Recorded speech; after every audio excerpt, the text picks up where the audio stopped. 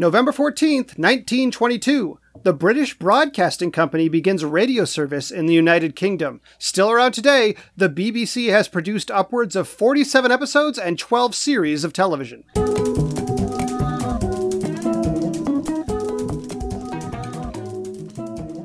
Welcome to The Revisionists. I'm Brian Flynn.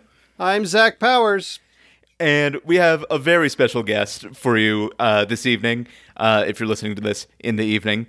It might be fair to call him a magnate of podcasts at this point. Certainly, it's long overdue because the same artwork we've had since we launched this 5 years ago was designed by our guest tonight.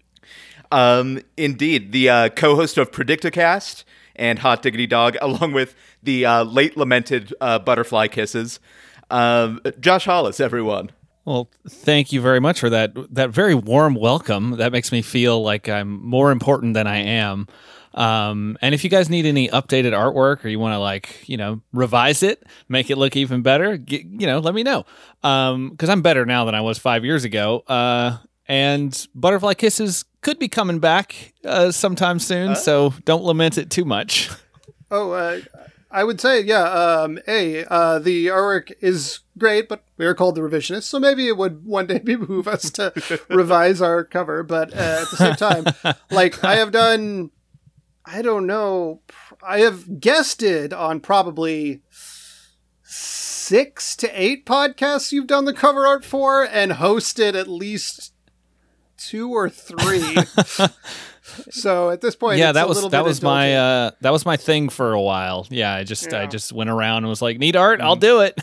And Josh very graciously, and it's all great. Yeah. Even as recently as Halloween, made a picture of myself and my girlfriend / past guest Shannon Camp and our cat Luna as various characters from The Shining in scenes from The Shining. Oh man, your costumes were so good. If people haven't seen those, they absolutely should. The costumes were great, and I was just like, oh, these are perfect. They could totally. I know that I could find a shot in the movie where these would fit, and yeah, that was fun. That inspired me to actually do something.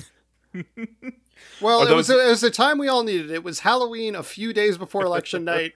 Any distraction will do. You know what I'm saying? Yes, exactly. Yeah, listeners, the last episode we recorded, just to give you a time frame, was on the same night that Rudy Giuliani was caught masturbating to Borat's fake daughter. So much has happened. 4 seasons total landscaping happened. The election happened. Yeah, the big celebrations happened. The attempted coup has sort of started happening. It's been a crazy couple of weeks since we last talked to you, our listeners. I mean, I'll tell you, if there's going to be a coup, I want it in the least competent hands possible. No. Of course, those hands stuffed down Rudy Giuliani's pants. Yeah. Anyway. You can't handle the fraudulent ballots and your dick at the same time. Oh, God damn it. Listeners, if you're new to the show, we don't just talk about Rudy Giuliani's genitals. What we do... No, it is a feature every week. Just up top, we say, what's new with Rudy Giuliani's dick, and then we move on. That's why I thought I was here, so I don't know. I feel like I've been lied to. I mean, Josh is one of the preeminent experts in the field. That's right. Podcast, cover art, and Rudy Giuliani's dick. Yeah. Yeah, you got that fellowship, right? What we actually do is each episode we take a topic from history. One person presents the official USDA approved version of events, and another person comes up with a crazy, batshit, no rules, just right, Outback Steakhouse version of events. Sure. And the winner goes on to become the truth in this little pocket of the multiverse. I think that's the first time you've used a fast food chain or sit-down restaurant. Let's not disparage Outback Steakhouse. Yeah, let's give them their due. For the slogan, but I think it's a real, Wait, are they Awesome Blossom or Bloomin' Onion? I think they're Awesome Blossom. No, they're Bloomin' Onion. They're Bloomin' Onion. Yeah. Okay. But I like that idea. I want to continue to use slogans from fast food restaurants to describe the alternate. The I'm loving it version, the have it your way version. The what's Wendy's slogan version. Where's the beef? Yeah, the where's the beef version. That one. Yeah. If you, we don't have results yet for our most recent episode, Which was H.H. with Holmes. H.H. Holmes, but results are in for Spring Heel Jack, and Gina Radcliffe's alternate history won out, in which Jack was a Hudsucker Proxy type figure. Who created, he lived in a weird Seuss village when he was young, and then became a Hudsucker Proxy type inventor later on. A well-deserved victory. I recommend you go back and listen to that episode. It's a fun one. Indeed. With the come down from our Spooktacular, we're going to be diving back into medical history for at least a few more episodes. And we're returning, of course, to the medical history episode boilerplate warning of there's a lot of gore and upsetting stuff in these episodes. So we have there are certain kinds of episodes. There are certain episodes where it's just horrific shit that happened in history. When we talk about the rubber trade or something like that. This is one where there's no murder. Nobody gets murdered. But it's pretty gross.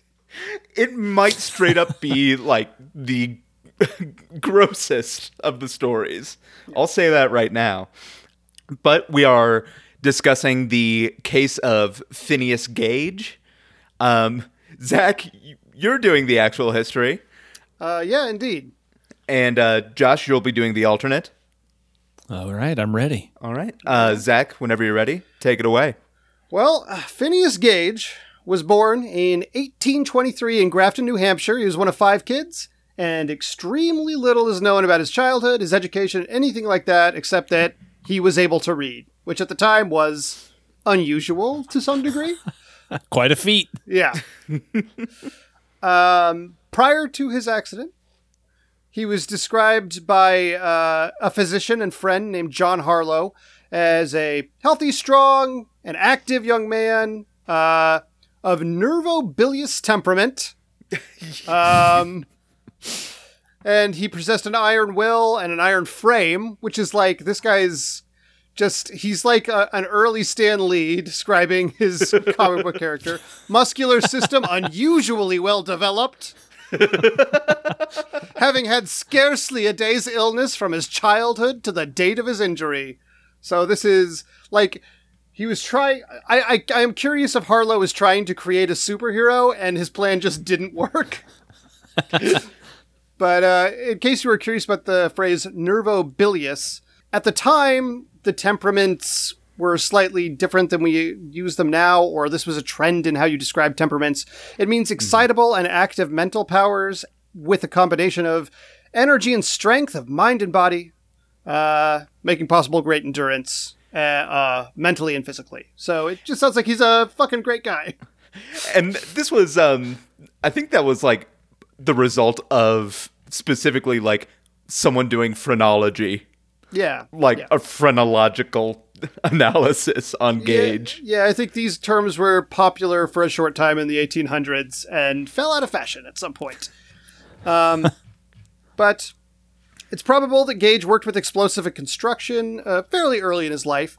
He became a blasting foreman by the age of 25 in railway constructions. And his team considered him smart, effective, energetic, shrewd, basically all good things, good foreman, excellent at his job. He even commissioned his own tamping rod for setting explosives. We'll probably talk about tamping rods a little more later. Oh, we'll get into some tamping rods. Don't you worry, listeners. Yeah. If we'll sell you the whole seat. We have a lot of overlap with our tamping rods, and you guys are not going to be disappointed in this episode. We've heard your criticism loud and clear, not enough tamping rods. We've been edging you for 122 episodes, but here it is. Yeah. The payoff. Regardless, on September 13th, 1848, while he was blasting rock in Vermont in preparation for a railroad. By the way blasting rock was done at the time was you would blast a hole in a rock, pack explosives into the hole, and then tamp them down and cover it with sand to centralize the explosion in the rock to weaken it from the inside. So Gage, at a certain point around 4:30 p.m., is his attention is caught by some folks working behind him. He turns around at just not a great time.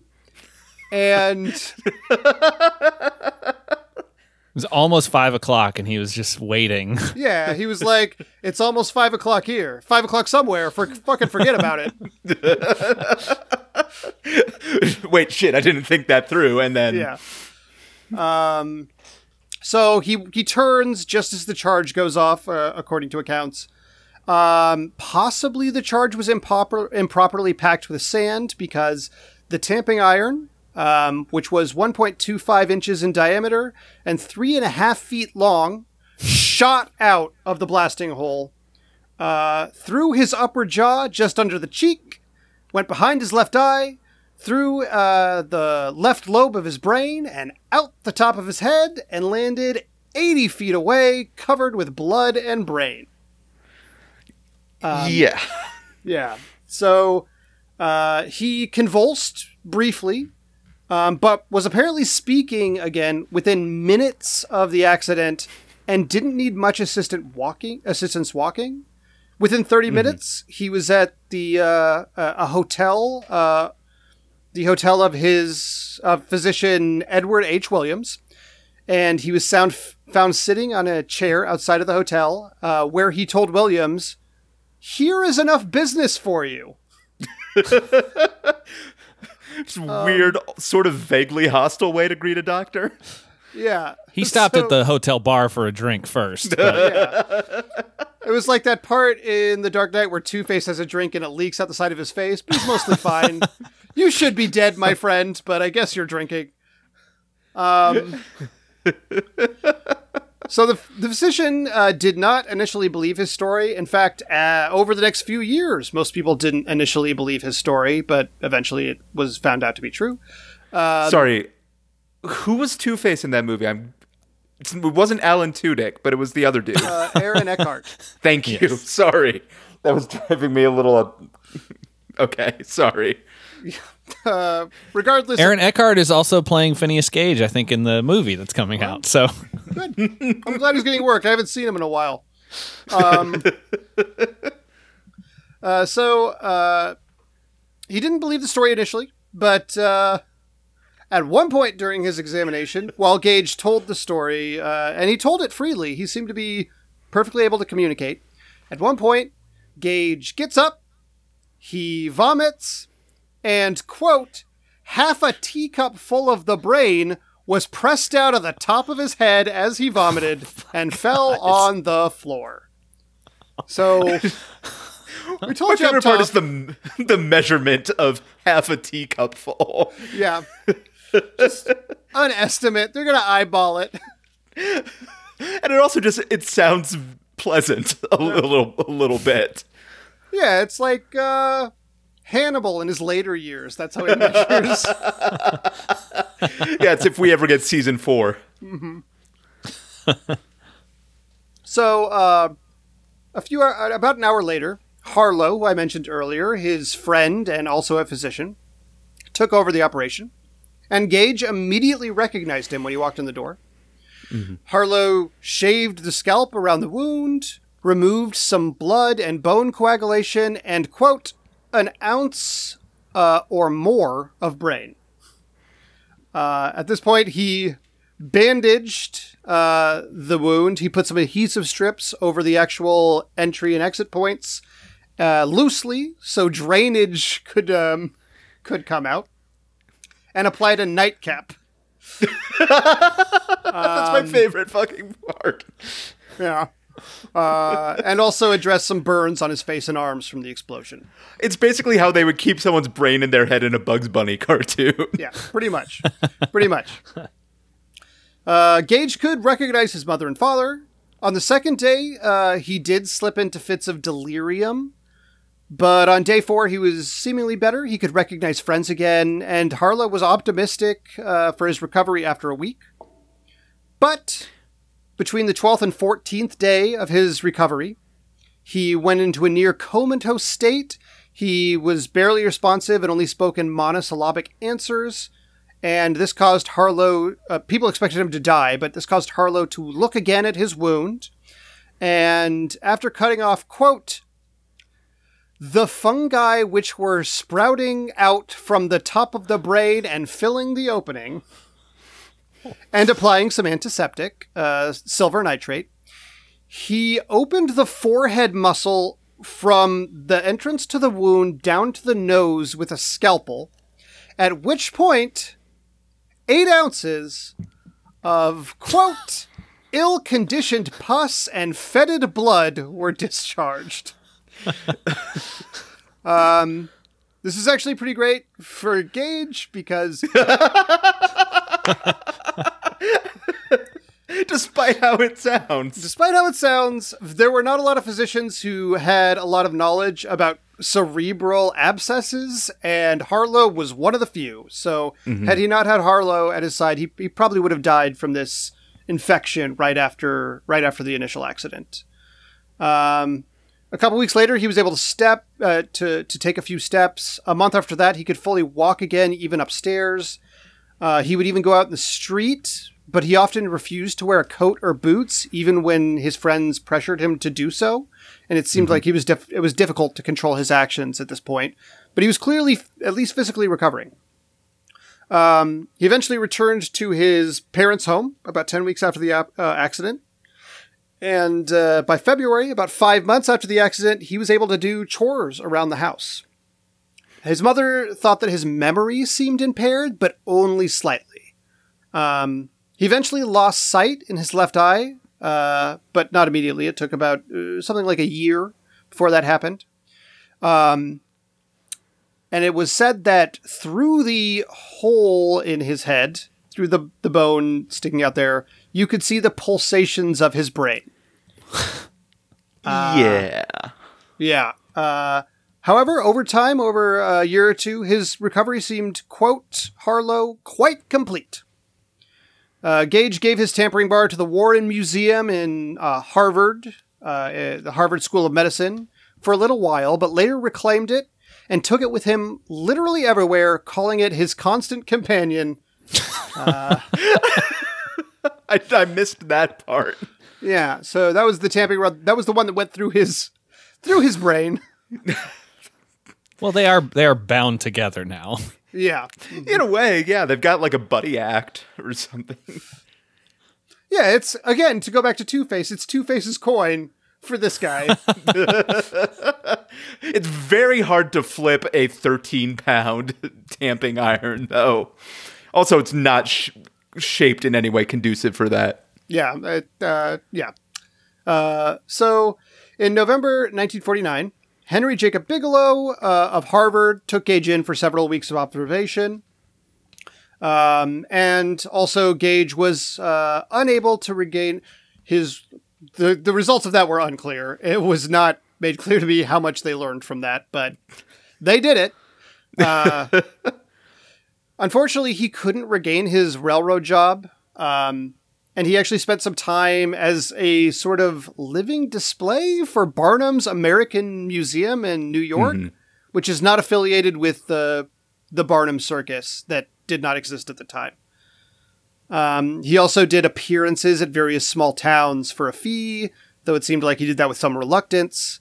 Later on, he started and ran a stable and coach service in New Hampshire.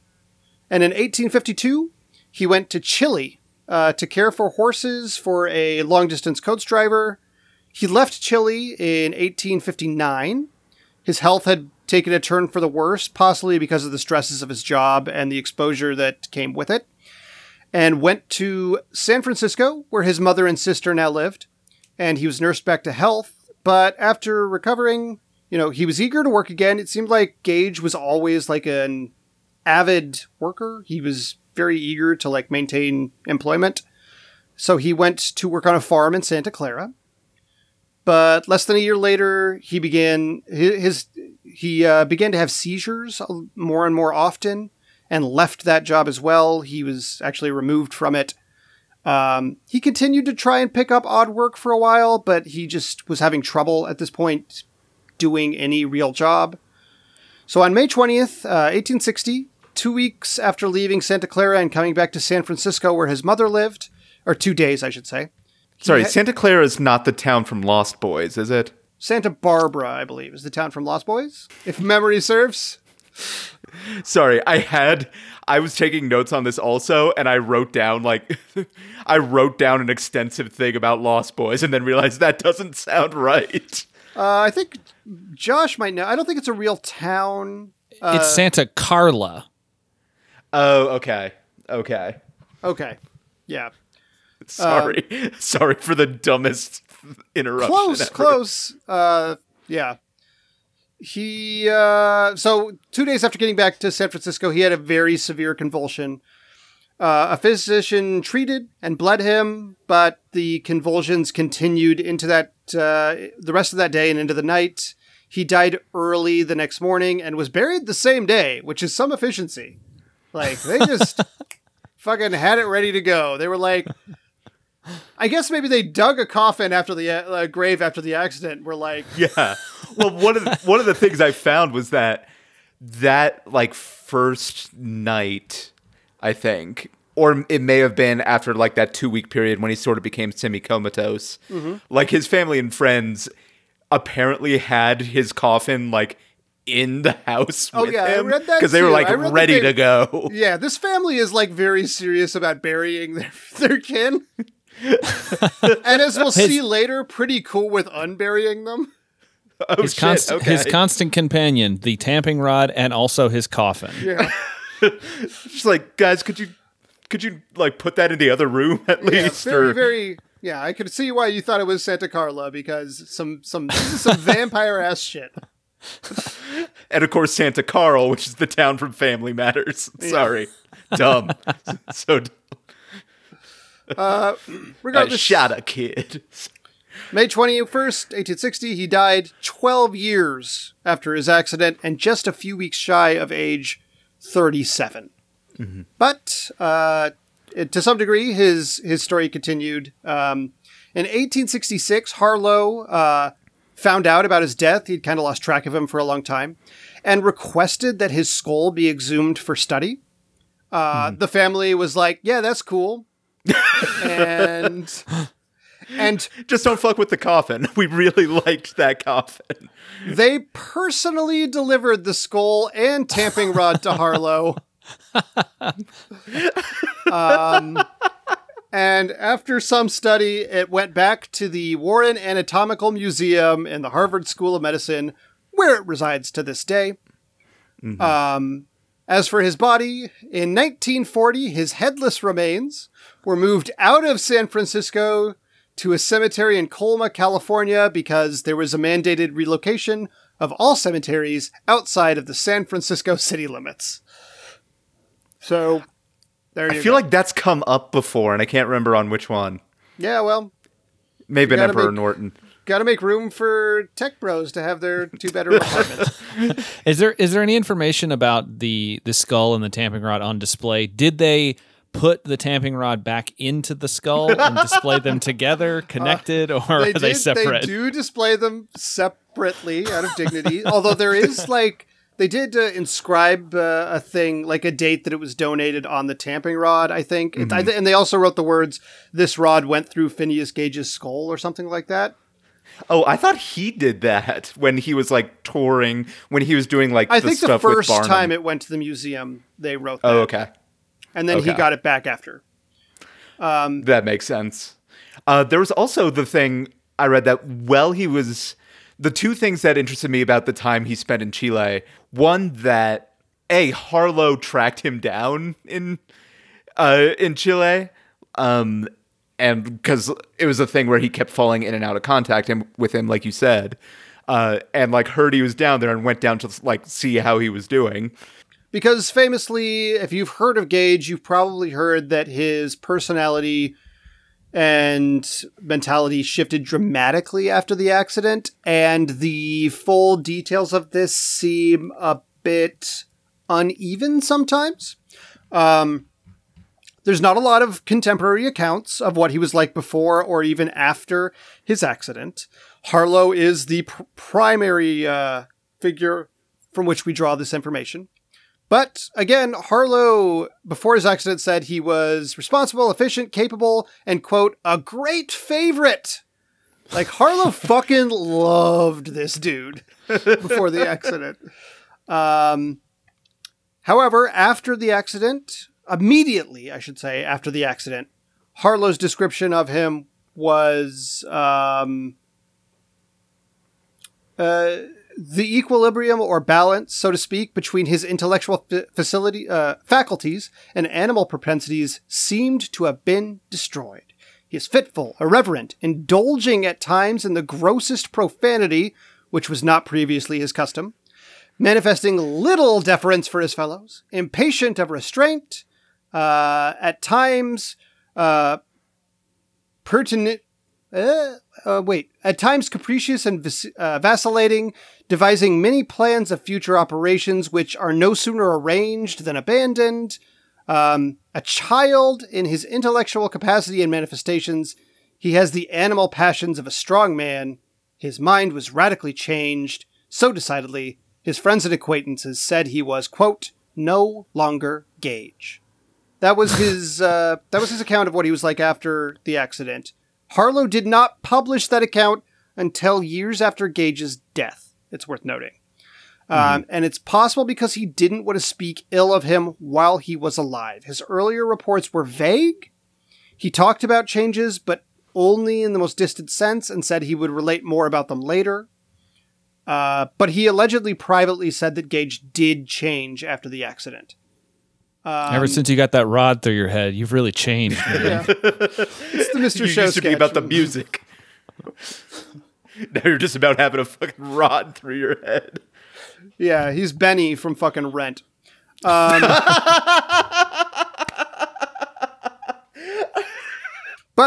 people from Chile did not agree with such a radical account. They said he was engaged in stage driving. And in the enjoyment of good health, with no impairment whatsoever to his mental facilities. They said that his personality. They said that he had to deal with difficult situations and people, and did so with aplomb, and was very, considerate and, well put together. It doesn't sound like the intense shift that Harlow recounted. And the implication here is, and this is corroborated, but to some degree the earlier ones seem to be too, which implies that possibly the personality shifts were temporary. This man had a horrible accident that damaged his brain and had to recover from it in more than just the physical sense, is the inference I get from these accounts, which are, again, limited and few, but I just think this is a guy who had a really bad injury and eventually got better both physically and in terms of, I don't know, like fixing whatever damage to his brain shifted his social norms or his ability to deal with certain emotions. Yeah, there are popular accounts of this guy that almost always exaggerate the change. It's like he's a Dr. Jekyll, Mr. Hyde figure who afterwards was like absolutely insane, a drifter, a degenerate, a psychopath. People say that he had a predisposition to beat women and children or sexually attack people. There is no basis whatsoever for any of that. It seems like he was rude or impatient for at least a time after the accident, but he did not become a monster. He was just a guy who had a horrible experience and recovered from it. There's a lot of, obviously, examination of his injury from neuroscientists, people who study the brain. I'm not going to go into all that because I'm not qualified to speak on it. It's all out there if you want to look at it. Which parts of his brain affected the change? Was it white matter or gray matter? Stuff like that. But overall, that is the story of Phineas Gage. Yeah. There's even there are papers that use him as sort of the focus of study coming out, even as I think the most recent one I saw in reading, I think on NPR was from 2012. where they're doing like 3D modeling of his skull and things like that. Done a lot of simulations of his accident and all these kind of things. Yeah. Yeah, Zach, thank you. Of course. Josh, whenever you're ready, take it away. All right. For my alternate history, I went the most obvious way possible. So here we go. Phineas P. Gage was an American metal worker responsible for spreading the act of body piercing and body modification across America in the mid-19th century. Born sometime in 1823, his exact date of birth is obscured because of a small rip in his birth certificate. Phineas... a mysterious rip. Phineas found himself drawn to the act of body piercing and modification at an early age. His mother, Phyllis Gage, a New Hampshire socialite, was said to have worn earrings that dazzled passersby, and many believe this is where Phineas's early fascination with body piercing began. Mm-hmm. Sure. His father, Philip Gage, had run off to Europe before Phineas's birth, apparently on the trail of a mysterious artifact that he believed would make his wildest fantasies come true, and he was never heard from again. Okay. As a boy, Phineas would marvel at his mother's earrings, but also at her piercings. He was fascinated by the way the lobes were strong enough to hold the jewelry. And though it was unusual at the time, his mother helped Phineas pierce his own ears in their kitchen when he was 8 years old. Oh, like afterward, the ice cube method? Yeah, exactly. There's no exact information on how they did it, but that seems to be the leading theory. I have to say, when you said Philip, right, I thought, oh, Prince Philip, which I think is actually the character from Sleeping Beauty. And I had confused that with Prince Albert, which you may know as a certain kind of piercing. Yes. Are we being coy about it? It's a dick piercing. Yeah, well, we've been very, PG this episode. There hasn't been, say, a scene where somebody vomited and part of their brain fell out of their head at the same time. That's exactly the problem. We can show kids all this, talk to kids about all this gore, but we can't talk about the beautiful human penis. And putting a metal bar through it. The majesty of Prince Albert's. Yeah. So afterwards, after he got his ears pierced, he was frequently seen wandering the neighborhood, his fingers looped through the pierced earlobes, kind of stretching them out as he walked, and was, good. He was a good sport, and people liked him in the neighborhood. So as a teenager, he studied metalworking. And he began to use those newfound skills to create instruments for piercings and lobe stretching. I have to say, your description of him as like this local oddball that everybody kind of likes. For Halloween, for the first time in years, I watched the Disney version of The Legend of Sleepy Hollow, and it reminds me of Ichabod Crane at the beginning of that short. Yes, very, very similar. Yeah, okay. And he soon became known as the neighborhood piercer, with some reports estimating that he had pierced more than half the ears and more than a few nostrils in his county. And nostrils an article. Nostrils even, yes. He was expanding his craft. An article in the Nashua Telegraph quoted him as saying, "I just like making holes with my needles and seeing what the skin does." I think out of context, it sounds a little more alarming than it did at the time. Phineas Gage or Albert Fish, you decide. Is, I think, very close to some.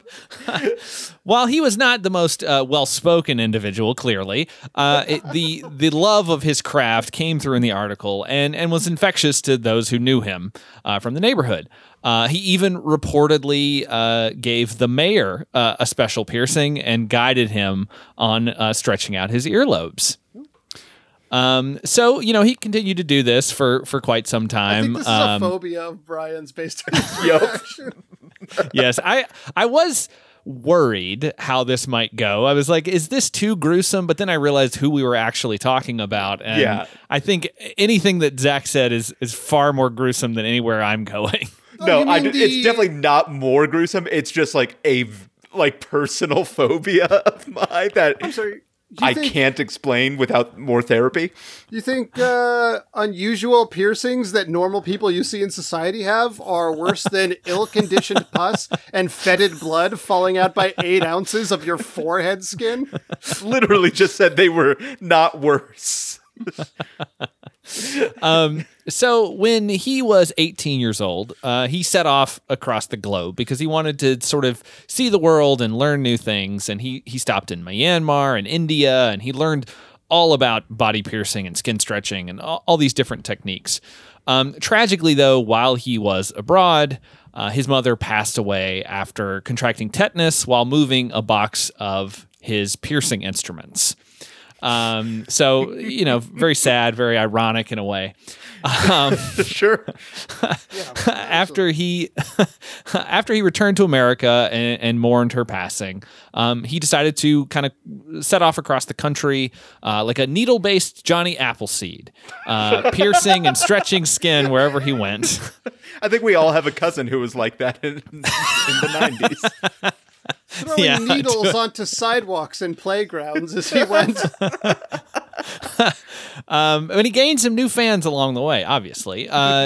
During his travels, he was also adding to his repertoire, including more nostril piercings, lip piercings, and nipple piercings. There is a rumor, it's unsubstantiated, but that he even pierced cowboy heroes Wyatt Earp and Wild Bill Hickok before their heyday, though not anywhere that it would be easily visible. Again, a rumor, not substantiated, but it was out there. I'm picturing belly button, but that's just me. And while he still kind of enjoyed the craft of what he was doing, Phineas was growing sort of bored with the same types of piercings and the smaller holes that people were asking for. And he wanted more of a challenge. So many choice phrasings that I love so much. So using his metalworking skills, which had only grown over time. Judge, but a few of these things I'm going to cut and take out of context and make a clip of you saying, I don't know what yet, but it's going to be interesting. I give you my blessing to do that. So using his metalworking skills, he set about crafting larger and larger piercing needles, which he would occasionally test on himself, stretching parts of his body sometime to the limit. And as his celebrity status had increased, so too had the many willing participants who were eager to test out Phineas Gage's patented stretching spears. So it was during one of these sessions where he ended up meeting the love of his life, basically. Her name was Percy Miller, and she had never been pierced before. And she was nervous about it, but later she recounted that when she saw Phineas with his stretched out earlobes and his sort of off-center smile, she immediately felt at ease. And the piercing went smoothly, and they were soon inseparable. So he's metaphorically or literally. Metaphorically in this case, but I could see how you might take it that way. So after that, become like the Dead Ringers if it was about piercing. So after that, Percy was traveling with Phineas across the country, learning his trade, and even kind of learning how to pierce and stretch out skin and stuff on her own. Rumor has it, again, there's a lot of rumors with Phineas Gage. None are totally substantiated, but they're still fun to talk about and think about. Even United States President Franklin Pierce was interested in meeting with them about a potential piercing. Sure. So they did this for a couple of years, and things were good. They traveled from coast to coast, piercing and stretching nearly everyone they met. And eventually Percy decided that she wanted something a little bit more. She wanted a family. But Percy was not, Phineas was not really into this idea. He kind of refused outright, claiming that he didn't think he could ever be a good father and claiming that he couldn't stop his life's work. And so when they finished up their week of piercing appointments in Cleveland, Percy did not continue on when Phineas left for the next town. So, this was a little bit of a devastation for both of them. And so after their relationship ended, Phineas kind of threw himself into his work like never before. Friends of his at the time claimed that he was never satisfied and he kept pushing for larger and larger needles and as a result, larger and larger holes. And unfortunately, this would prove to be his downfall. The search for the perfect hole. That's right. On a fateful day in May of 18... Before we conclude, when he met with Franklin Pierce, did he intentionally infect his piercing because fuck that guy so much? Again, unsubstantiated. It's unclear if they ever actually met. It's just that the rumor was there that Franklin Pierce was interested in meeting with them. Okay. I think he took some ironic fun out of the idea of maybe getting a piercing from this renowned nationwide piercer. And God, I hate Franklin Pierce. Sorry. But on a fateful day in May 1860, Phineas threw open the window of his San Francisco Bay Area home and was heard to exclaim, "I've done it! I've finally cracked it." But you there? What day is it? But sadly, it was not meant to be, because later on that evening, neighbors found him dead. Apparently having tripped over his incredibly stretched earlobes and impaling himself on the largest needle they'd ever seen. But it's hard to understate the contributions that Phineas Gage has made to the art of body piercing and modification. In fact, as a way to honor him, the sizes of needles and stretchers were referred to as gauges. Unfortunately, the patent clerk who wrote it down incorrectly. That's why there's a U in the middle of the word. And his impact is continued to be felt to this day because every year, those who follow the body piercing lifestyle attend Funniest Festival, which is a festival all about Phineas Gage, where attendees get to show off their piercings and their stretchings, and they get piercings and they attend lectures, and they celebrate the art and life of Phineas Gage, a man who pierced a needle into the heart of the country and created a brand new way of life for millions. And you know what? Asterisk in a good way. I have to say, it's kind of poetic that the beginning of his life with his birthday and the end of his life with Gage being misspelled were bookended by clerical errors. I also enjoy the idea that maybe the Funniest Festival was sponsored by Funyuns. They were a sponsor for 96, 97, and 99. That was peak Funyuns years for me. There was some dispute for 98, which is why 98, the Monica Lewinsky stuff it ruined Funyuns. Yeah, it ruined Funyuns for that year. We don't have time to go into it. That's another alternate history. Josh, thank you. Before we dive any deeper into that, listeners, before we move on, I do want to mention one more time that we talked about it last episode. We are doing a charity fundraiser with some of our t-shirts that I maybe found when I was cleaning out the apartment. If you, excuse me. If you make a donation of $20 or more to the Sylvia Rivera Law Project, which fights for the rights of trans and gender nonconforming, gender non-binary people, both incarcerated and not, if you make that donation and send a screenshot of that, of your receipt to revisionistpodcast@gmail.com, and along with your shirt size and shipping info, we'll send you a t-shirt. definitely, I've sent out some already, which is great. I think we only have one small left. That's the only size small shirt we have. We have other sizes, but not that many. So if you are able to do that, please do and support a good cause. Also, sort of on the same note, I did get a message from a listener this week. I don't know if they feel comfortable with me saying their name, but saying that listening to the show somehow helped them through what the last week has been, which was really, really nice to hear, and very much appreciated. We are very glad to help.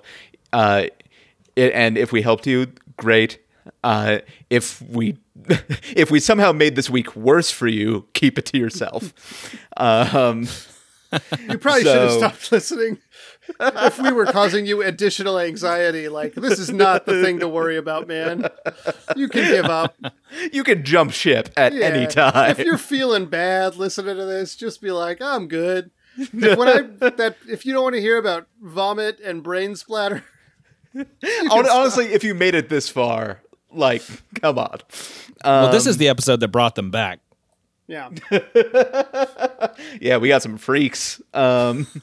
Anyway, as always, you can leave us a comment or ask us a question at revisionistpodcast.com, and follow us on Instagram and Twitter. Facebook too, probably. I deactivated mine a while ago, so I don't keep track. And review the show on your podcast app of choice. Written reviews are especially helpful. Especially on iTunes, because that matters in terms of how we're found in search results and where we show up on charts and things like that. But again, before we move on, Josh, you co-host Predicticast, and along with others, but do you want to tell the folks a little bit about that? Yes, absolutely. So Predictocast is basically a show where we find movies that we know nothing about. We watch the first 10 minutes, and then we try to predict what happens in the rest of the movie. You can get a good sense of a film by the first 10 minutes and sort of have an idea of where it might go. And it's always fun when we get those that are very surprising to us. As a result, we've covered a wide variety of films that maybe you've never heard of, because we certainly hadn't. So I encourage you to check us out in your podcast listening app of choice, predictocast.com. We have like 4 years of just crazy episodes, and we have fun. There's even an episode years old at this point where myself and my girlfriend / former guest of this show, Shannon Camp, guest hosted. Yes, that's right. Predicticast episode, and we watched a terrible movie about like Au Pair 2 or something like that. Something like that. Yeah. I was gonna say, I feel like I can count on one hand the number of movies that I've heard of that you've done out of all of them. Yeah, it gets a little wild, but we have a good time. And also Hot Diggity Dog. Oh yeah, Hot Diggity Dog. It's still, we're still getting it off the ground on its own feed, but basically it's a show where we watch a random dog movie from Amazon Prime, usually, because there is a whole ton of those for some reason. And Amazon Prime has gone to the dogs. It absolutely has. But yeah, we have a lot of fun over there. And also, I'll recommend another thing like that's related to Predicticast. If you like bad dog movies and you like Predicticast, that Cool Dog episode. Cool Dog is a movie that I love to get high and watch. I have since college. Cool Dog's a great dog movie. Like it fits all the things that you want in a dog movie into that movie. And it's so bizarre and it's wonderful. If you ever wanted a movie where a dog steals a car, that's your and drives it successfully through New York. Successfully, yeah. There's very weird makeup choices in that movie, I remember. That's fucking Cool Dog, shout out. And it's also in that canon of film that has a song that was written for the movie. Yes. That repeats the title of the movie a lot. You know, I've found that seems to be a thing for dog movies. Like, for whatever reason, we've done quite a few that have their own songs sung by people you would know. There's one, I think, Karate Dog has Randy Travis singing the theme song, and then First Dog, where Eric Roberts plays the president and his dog goes on a cross-country adventure. Dolly Parton contributes like 3 original songs. Hey, and that's another great choice for this week, because once again we're gonna have a First Dog, and everybody's very excited about it. So yes. Oh man. Wait, what year did First Dog come out? I think it's like 2006 or 7, maybe. It's not that old. Actually, it might be 2010. I'm surprised 2010 Eric Roberts could get Dolly Parton. But anyway, that's also just me. That actually, we did just post that episode in our Hot Diggity Dog feed. So if you're interested in checking that out, because we were excited that there's going to be a First Dog again. So we're like, hey, we got to put this out. So yeah, go listen to that. Wait, like, you hear the title First Dog, though, and it's like 50% chance it's the plot you described, 50% chance the president gets turned into a dog through magic and has to learn a lesson. I mean, it could also be that. It should be that, probably. Well, it's just like there's also that genre of movies that's the president's daughter is involved in, like, some sort of escapade. Anyway, cool. Zach, did you have anything you want to mention? As per usual, if you like the novel concept of a trio of straight white dudes talking about movies on a podcast, you can always listen to The Movie Trap with myself and Russell Carlson and Chris Borev. Brian's been on an episode. It's a continuation of a podcast we started literally 10 years ago and revived because it's the pandemic and we ain't got fuck all else to do. But yeah, it's a fun sort of gamified version of a movie review podcast, and you can check it out wherever there be podcasts, or a video version on YouTube. Sorry, you said it like a pirate. Yeah, as for me, listeners, I'll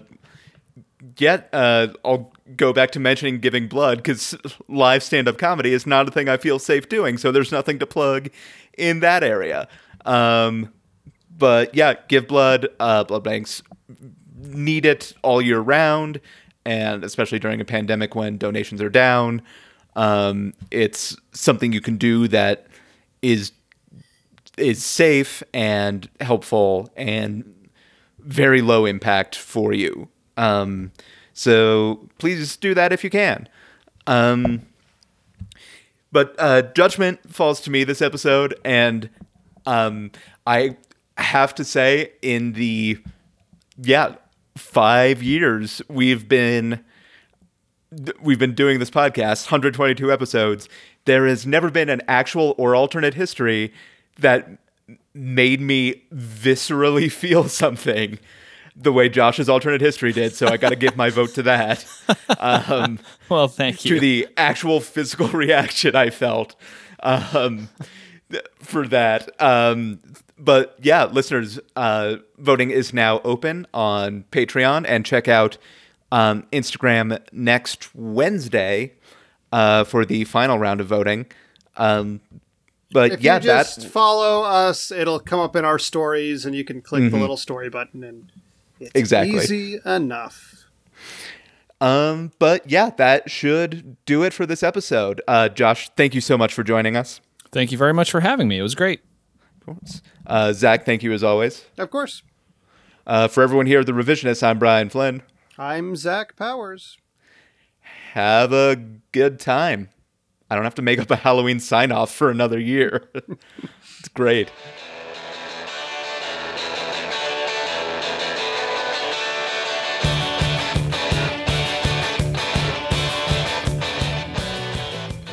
November 14th, 1856. Moby Dick is published in the U.S., leading Herman Melville's son to awkwardly explain to him why everyone is laughing at the title. November 14th, 1886. Friedrich Sinekin invents the hole puncher, making November 14th officially the most boring day in the universe. Last one. November 14th, 1886. Friedrich Sinekin invents the hole puncher, so you know that dude fucks. All right. I've got a few we can also try. Again, I agree with you. There was so little going on in this day in history. Usually there's like some really exciting shit. Not this time. I even looked through like the births and deaths. I did too, and it was like, wow, just nothing. November 14th, 1960. Ruby Bridges becomes the first black child to attend an all-white elementary school in Louisiana. The white students, out of respect, don't co-opt her style, art, or slang until third period. November 14th, 1969. NASA launches Apollo 12, the second crewed mission to the surface of the moon. Siskel and Ebert pan it as derivative of Apollo 11.